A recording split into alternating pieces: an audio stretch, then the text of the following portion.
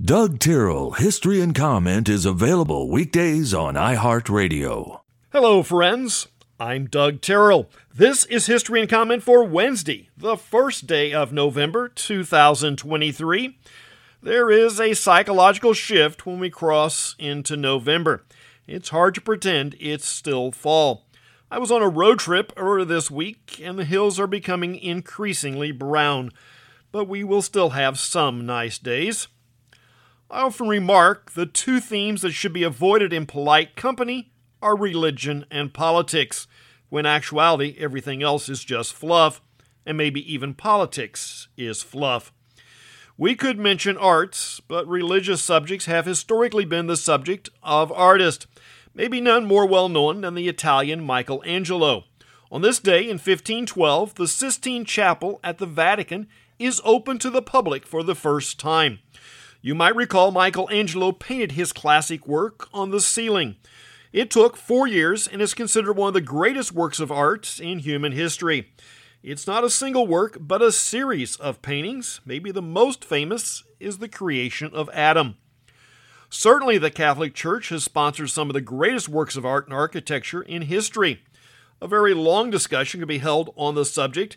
Is this a form of true worship, or does the gilded grandeur work to isolate the individual from personal worship?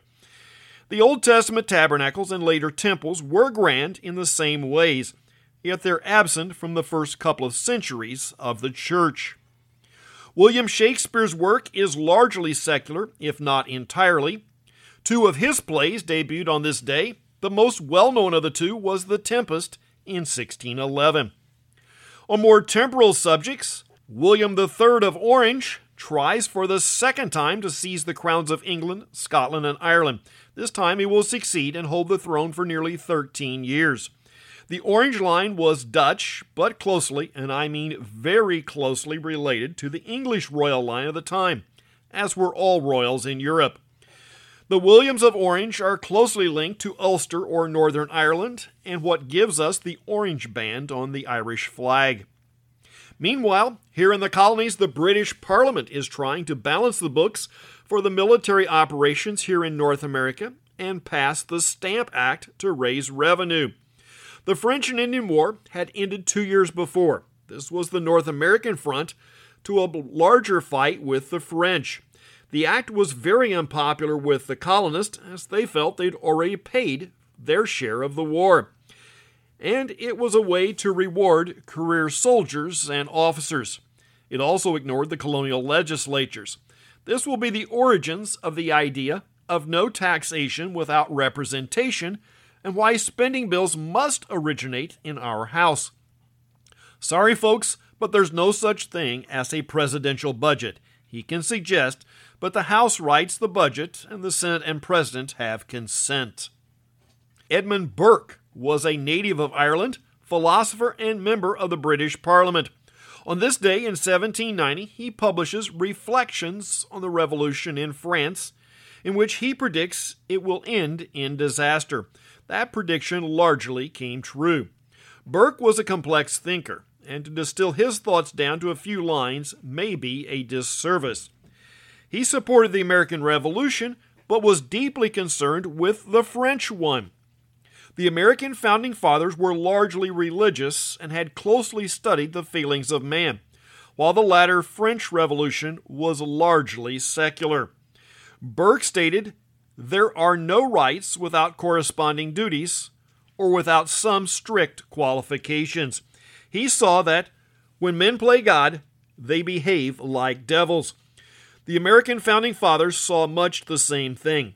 While they pushed for liberty on the one hand, they expected a moral compass and self-restraint on the other. President John Adams moves into the executive mansion in 1800. You know it as the White House. The Civil War is 6 months old in 1861, and the idea that this will be a quick skirmish has faded away. The Army was not prepared for a long war. At the top was General Winfield Scott, a career Army man who had been a general officer for nearly 45 years. He was known as Old Fuss and Feathers for his like of military pomp and procedure. Clearly, he was well beyond his prime and not a good fit to lead an aggressive war effort, certainly not from the field.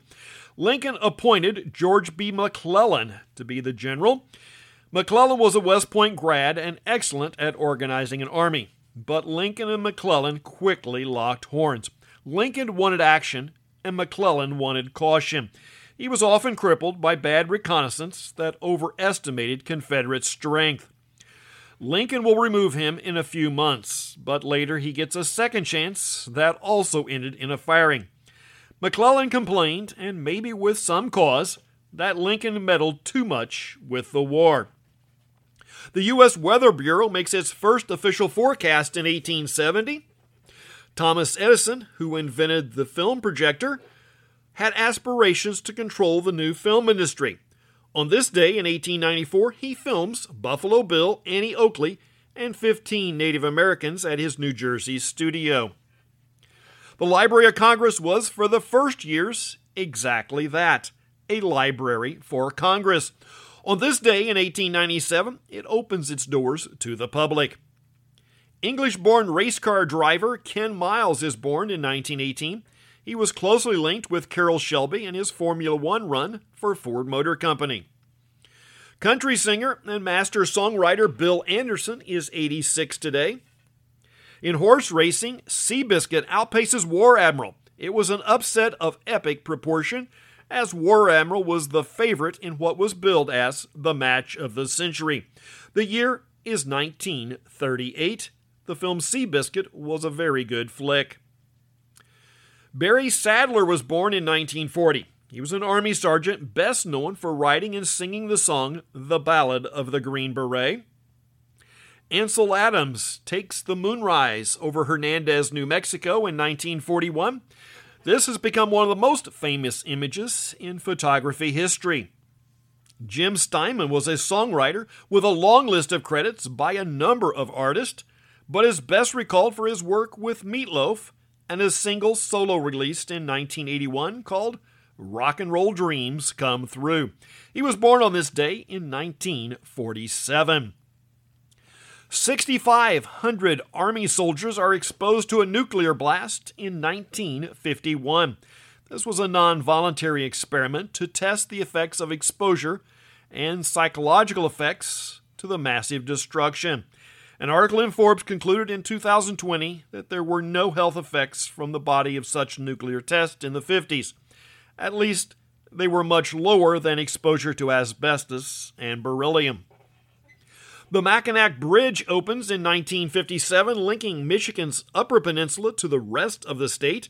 At the time, it was the world's longest suspension bridge. If you're up in that area, the Soo Locks will be closing soon, ending the shipping season on the Great Lakes.